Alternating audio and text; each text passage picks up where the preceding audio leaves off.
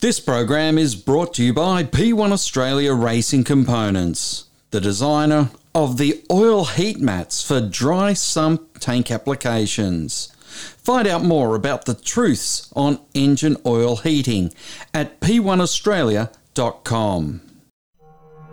Thunder Media. Hi, I'm Chaz Mostert. Hi, I'm Shane Van Gisbergen. And you're listening to Inside Supercars. From the racetracks across Australia, and here's Inside Supercars. On this episode of Inside Supercars, we speak to the winning engineer of the Bathurst 1000, Andrew Edwards. It's never over until that last stint, and you know where you are. Everyone's on the same tyres and fuel to go home. That's the last moment you're like, okay, this is where we're at. No questions asked. We're going home. AE on Inside Supercars, and it starts now.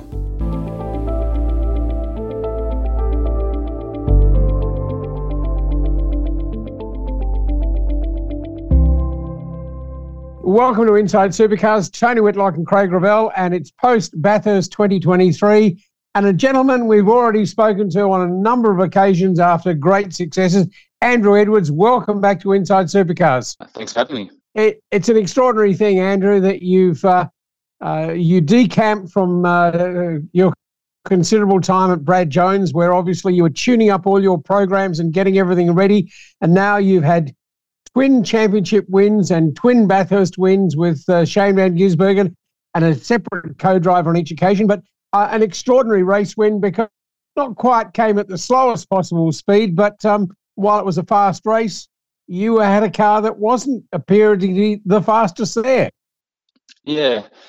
I mean, we've obviously the last couple of years have had a pretty good run, which is has been good. I mean, a team like Triple Eight it's an amazing team to work with. So I've been very grateful there to be part of that.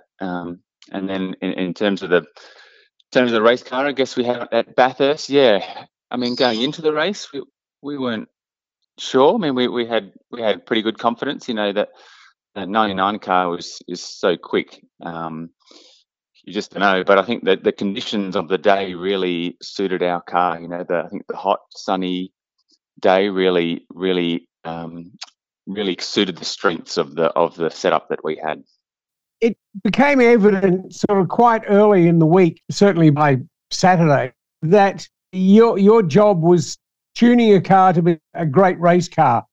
Shane talked about it several times, and Richie did as well on camera. That obviously was a strategy that paid off for you. Yeah, I mean, we did go there. We spoke about it a bit before we left, that we wanted to focus on it more than ever. I mean, at Bathurst, there's so much practice. You get time to do a bit of both, to be honest. You know what I mean? You don't have to sacrifice so much, but, you know, we really made a point of, even with new tyres, when we ran them on the first day, we didn't even push. We still had heavy tanks. Everything was about trying to make sure the race car was good, and Shane and Richie would both try and drive it at race pace. So, and that was all about trying to, you know, build this picture about what it needed when you push at that level, because, you know, the race pace these days is a little bit off that ragging quali type lap. And so, what does the car do in that moment? You know, what does it do with heavy tanks? And we wanted to find that out early. We did a lot of operational stuff early in the weekend, and that set a good foundation for later on in the week. Obviously, it was difficult because sometimes when you don't push, you're not sure where you are pace wise in terms of relative to everybody else. You know, and I also think, you know, the qualifying was difficult because I think we really hurt in our ultimate pace. You know, you could see on during the qualifying, you know, we kind of just made it in, you know what I mean? Just because it's just not, we hadn't focused on it enough effectively to do well. But yeah, all in all, I think the race car turned out to be okay. It must have been surreal, as all your years of being around supercars, and particularly at the mountain, to be able to make a radio call when your driver was so concerned about the car to say you can back it off 2 seconds a lap, you'll still win this? Yeah, it was certainly, it was a nice position to be in. I guess the safety car and, set us up for a different strategy a little bit between us and the 99. So, and that was in our favour. We just had to play it smart. So the whole back end of the race was all about, trying to keep the lead, keep enough fuel in it for fuel in hand, looking after the tyres, and then when it all washed out at the end, we popped out 25 seconds or something ahead, and from there, sounds easy. It sounds easy, but there's still so many things that can go wrong, and if you listen to the radio in the last couple of stints, between brakes and racks and running over lumps of rubber and all sorts of stuff, I lost about 9 lives, so it was a pretty scary time, but yeah, it's nice to be able to say, hey, we've got a big buffer, we can use it up. So there's no stress there, and he managed all those problems well. You know what I mean? Because we had a lot going on. And one of the things that also fascinated me about your garage was the fact that Craig and Zane have a problem with the shifter, and it turned out to be the shift tower. Unfortunately, Brock and Jamie have a problem on the track. You get it in shift tower again. Mm-hmm. What are you thinking? Did you actually tell Shane or did you say to him, look, the towers on the other 2 cars are broken, just be careful? Or Shane doesn't need sort of those sorts of things. He knows and he understands it well enough. Yeah, I mean, initially I wasn't going to tell him, but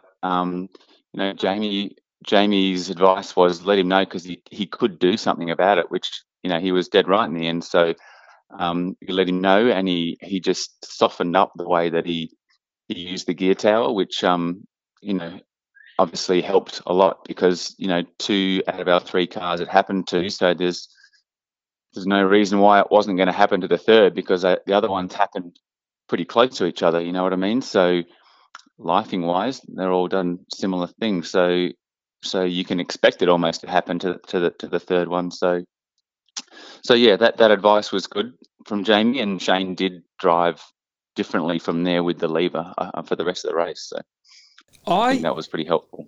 I thought I heard that you actually found it was cracked or had a crack in it when you looked at it after the race. Is that correct or incorrect? No, that's correct. It looks like it's on its way to do the same thing as the others. So I think the way you managed it there, we're seconds from disaster again. We've seen 1,500 kilometres in the last 2 races, and the cars have been quite durable. Where's your confidence level now on the car and what we can expect over the course of a season? Is everyone still waiting for that big crash to find out about its crashability, or is everyone fairly comfortable now, particularly on the Camaro side?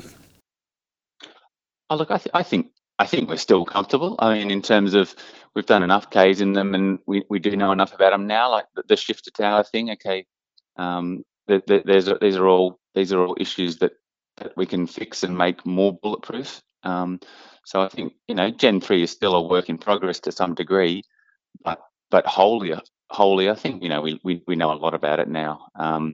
Obviously, on the steering rack side, there's still a lot of work to go on there, and the category is knowledge finding and trying to work out a program to go forward with different options. But that's still on the radar for development. The rest of the car is pretty good at the moment, I'd say. And there'll always be little bits as we crash them and as things break. We'll always be, as a category, working together, making new designs that go on the car, and we all run in a safer and more durable spot. So wholly, I think, we've done a lot of Ks on them already. With everyone's had the same chassis pretty much all year, and got a lot of Ks on them now. So I think we're in a good spot for knowledge and confidence, I think. Andrew, it seemed that Shane gave off a list of problems his last stint, or the last couple of stints, in the brakes, the steering. There were a number of things that obviously he was in himself. Does that sort of focus his mind? I mean, you've now spent 2 seasons with him, and they've been remarkable seasons in great success, but he's been challenged many times. So does that sort of aid Shane in his fight to get to the end? I'm not sure they're the kind of aids that we'd like, to be fair, but maybe I don't know. Look, I think, I don't think so. I mean, that type of race is probably difficult for him. I guess he likes a closer fight in that'll keep him focused, because it is difficult when you're out the front. You've still got 50 to go. You're just setting the pace. So really, for I think it's the last 50 laps or something, he was like, every lap I want to know what my competitors are doing, basically, and so he was just trying to set that pace and give him some focus. So, okay, yep, we did have all these other little issues come up, and maybe they were distractions, but negative distractions, I think, more than what he would normally obviously like, which is a challenge to push for. That's the kind of racer he is. He likes the fight and the challenge, and the way he manages tyres and the way that he calculates his risks and manages things, I think is incredible. So yeah, I love working with a person that can do that, and it's been really good. You had a different co-driver for your second Bathurst Challenge. Garth, of course, who's obviously a 5 times winner already of the great race. Richie brought something different to the platform, and interestingly, Shane has now come out and said he would have loved Richie to have got that job, the one that Will Brown will be in. But Richie obviously was coming from a different area that you weren't possibly used to. Yeah, like it was interesting for me, I guess, to have another co-driver. I mean, Garth is incredible. He did such a good job when he was with us. And to be honest, Richie was equally good. You know what I mean? His attitude was amazing. Even when things were tough or challenging for us in the garage, trying to work through issues, he read the car. He gave his opinion. We probably did find the balance that the two needed was a little bit had a bit of a delta, more than probably what I thought at Sandown. So we kind of learnt that, and we could factor that in a bit for Bathurst. But I think his read on the car is very good, and we saw at Sandown the way he managed the tyre, was excellent. And so that co-driver job is a challenging one. You know what I mean? We want you to go as fast as you can, not lose any positions, and not crash it. It's a big ask. So he was faultless and so easy to work with, which in such a big pressure week like Bathurst, it makes a big difference. It makes a big difference if you got support from your drivers to try and continue to make things better, because it's a tough slog. We never really gave him the chance probably to show at Bathurst what he could do pace-wise, because we were doing race runs and things like that. But he accepted that and did the job at task, which is all we can ask for. So yeah, it was excellent working with him, and it's going to be difficult to race him next year. You know what I mean? Another really good guy on the grid to try and beat. So he'll be strong at Groves, I think. Well, exactly. And the great thing is that he's going to a place where people such as David Couchy and Grant McPherson know well the Triple Eight system, and know well as to, they've got a driver now who's all tuned up and ready for a new season. So that's going to be great for the series, Yeah. Yeah, I know. It's difficult because, I'm sure Richie, learned some things the way we operate, and he'll fit right in there with people that obviously know the Triple Eight way and their culture, and at Groves already. So and they're building stronger and stronger, and then I expect him to be a threat next year. But we all love challenges and we like to race. So, yeah, we welcome that. Maybe we could just deal with this gear shift tower situation. Quite obviously, with having had two of the three cars fail with it, it's got to be, a mechanism that, clearly needs some more work. There's been quite a bit of work done through the year. I mean, I think the first race one was Tim Slade in Perth when they had a failure there in the Premier car. Can you give us an inkling as to what it is that's actually causing a situation? Well, the shift tower is a kind of a fabricated part, so with some welding.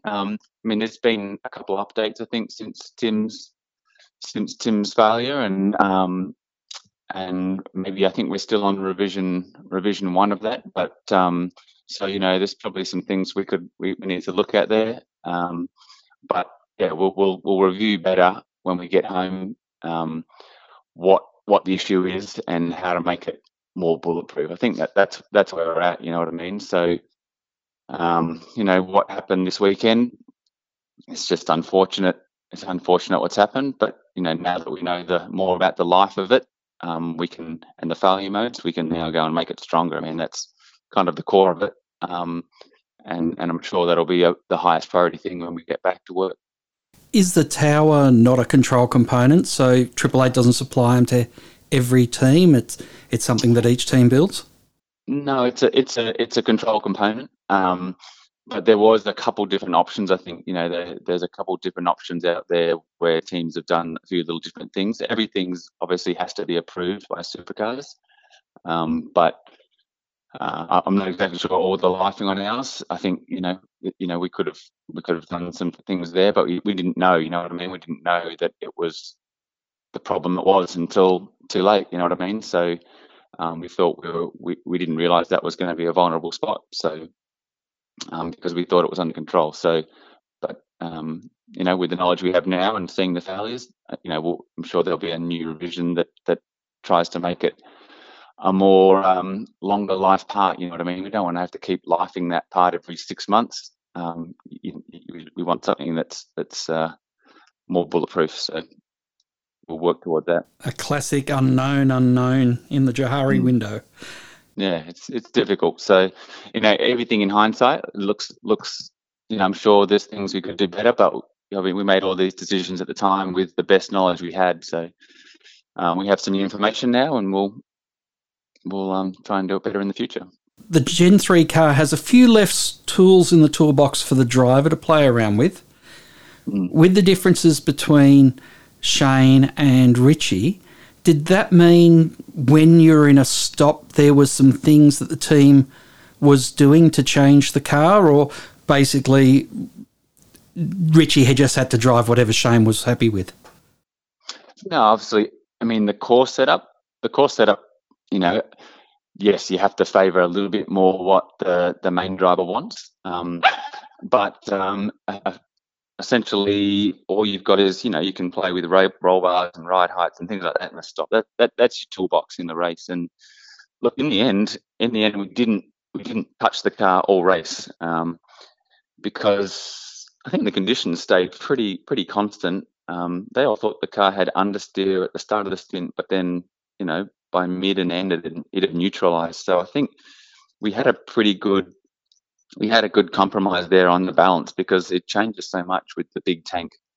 So, you can be good at well balanced at the start of the stint and be too taily at the end, or you could be too much understeer at the start and be neutral at the end. So, you kind of had to pick that window. And I don't think we saw that big, clouding of the track and the sun going down and the grip level really ramping up at the end of the race like we normally do. You know what I mean? It was pretty hot and sunny most of the day, so it was pretty constant, I should say, more than I've seen normally. So yeah, we had the conversation certainly a couple of times to change it, but in the end, they both drove the same car and they both said the same thing on how the balance trended over the stint. And yeah, we thought we might have to change it a bit for Shane. We went back and forth, we discussed it. But in the end, they drove the same car and they had the same comments on the day. You mentioned about the conditions sort of suiting the tyre in a way through the day. But what was your takeaway from the soft tyre?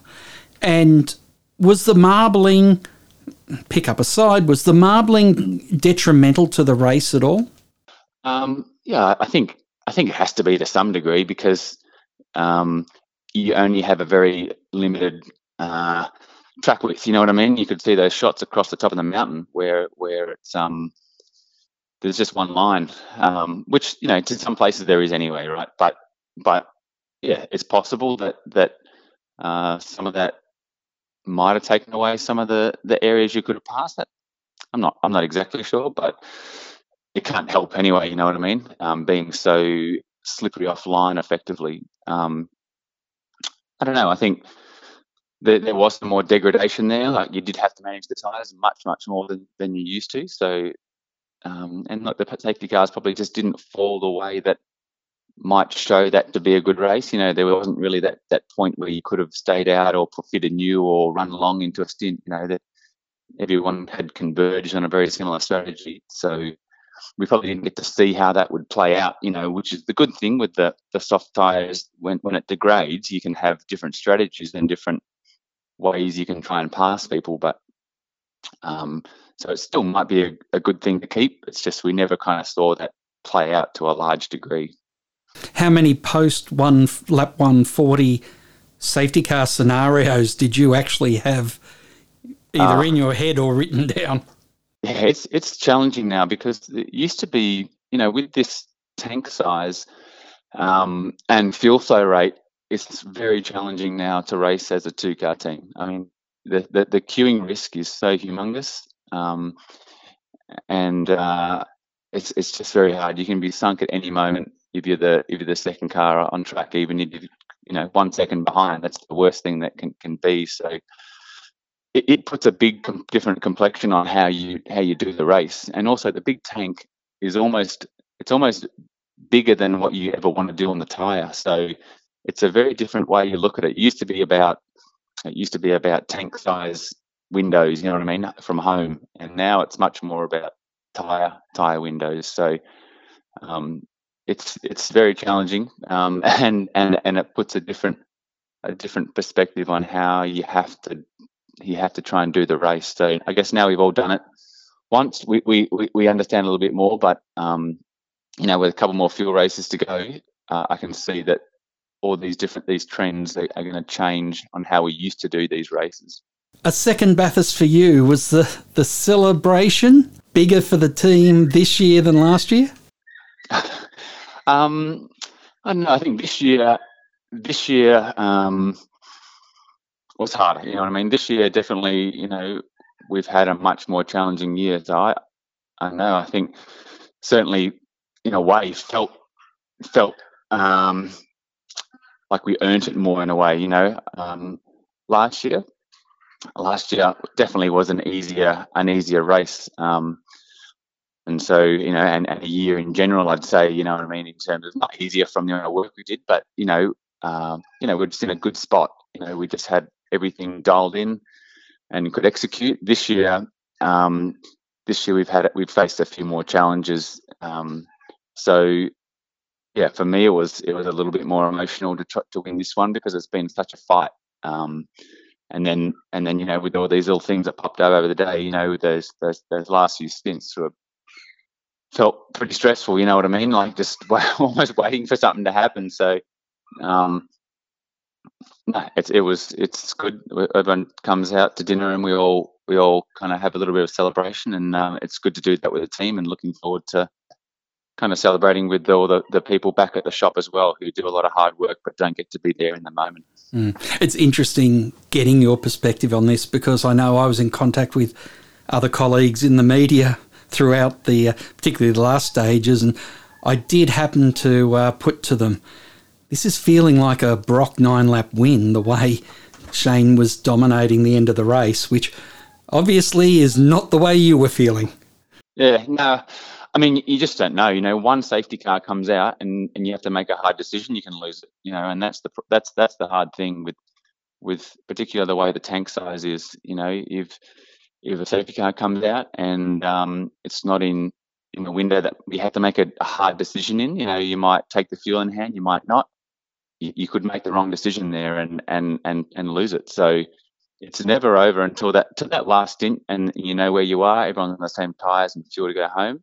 That's the last moment. You're like, okay, this is where we're at. No questions asked. We're going home.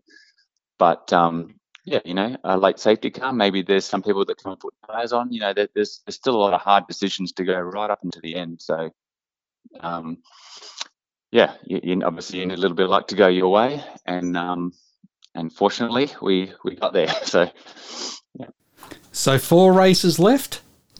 Mm. Bathurst all week. It was looking like the 99 was the car to beat, but you beat it. So the 99 car's leading the championship. Is that in reach for you guys? I think it's a big challenge, isn't it? You know, if he finishes seconds to us or a few spots off us every race, you know, I think mathematically it's pretty difficult to beat him. He almost has to have an issue for us to win. But hey, while it's still mathematically possible, anything can happen. And really, we felt like that the whole way this year. You know what I mean? We haven't really panicked too much about the championship and worried about the points. We just have to try and just focus on executing what we do and all the things in our control and try and fix that. But yeah, look, we're coming to a couple of tracks where anything can happen. They're dangerous tracks in terms of DNFs and crashes, you know, hard on the car, difficult strategies. So it's going to be a nail biter to the end, I think, and anything can happen. But they're in a good spot. They've been so consistent, faultless. They've been tough competitors. So, you know, not under any illusion that that's going to be easy from here. But we're up for the fight, and we're looking forward to it. Andrew, thank you so much for sharing so much of your background to it all. An extraordinary thing. And you talk about decisions and how the race has changed that much. But the interesting thing, of course, is you looking back on your decision to move from Albury. I know that your wife and children will probably enjoy enormously the sunshine of the coast. Yep. But congratulations, you know, because to have 2 championships, 2 Bathurst wins, and to have done it under the circumstances, because obviously Shane's been a challenge at times this year. He at times has not only challenged the media as such, but challenged the series in itself. And, you know, that time that's so different for you this year, going to Chicago, playing a role there. Congratulations, Andrew, because it's a great achievement. And one, of course, that you must be so proud to have played a part. 888 and now 10 championships, 10 Bathurst wins rather, in that period is an extraordinary achievement for that team.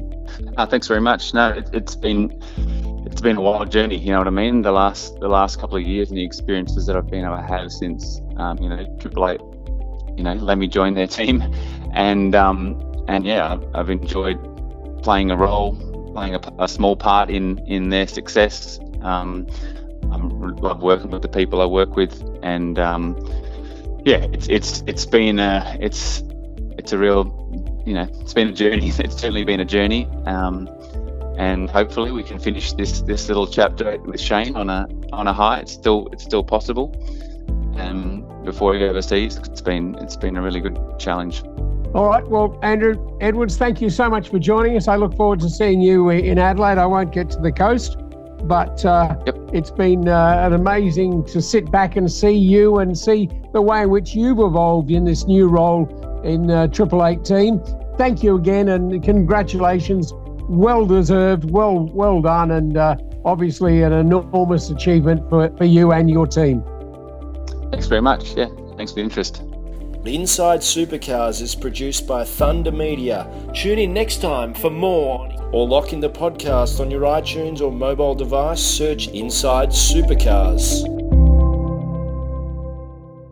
The views expressed on Inside Supercars, including the panellists and guests, do not reflect the views of the network, Thunder Media or Sport Radio. Any publication or rebroadcast of the show without the expressed written permission of Thunder Media is strictly prohibited.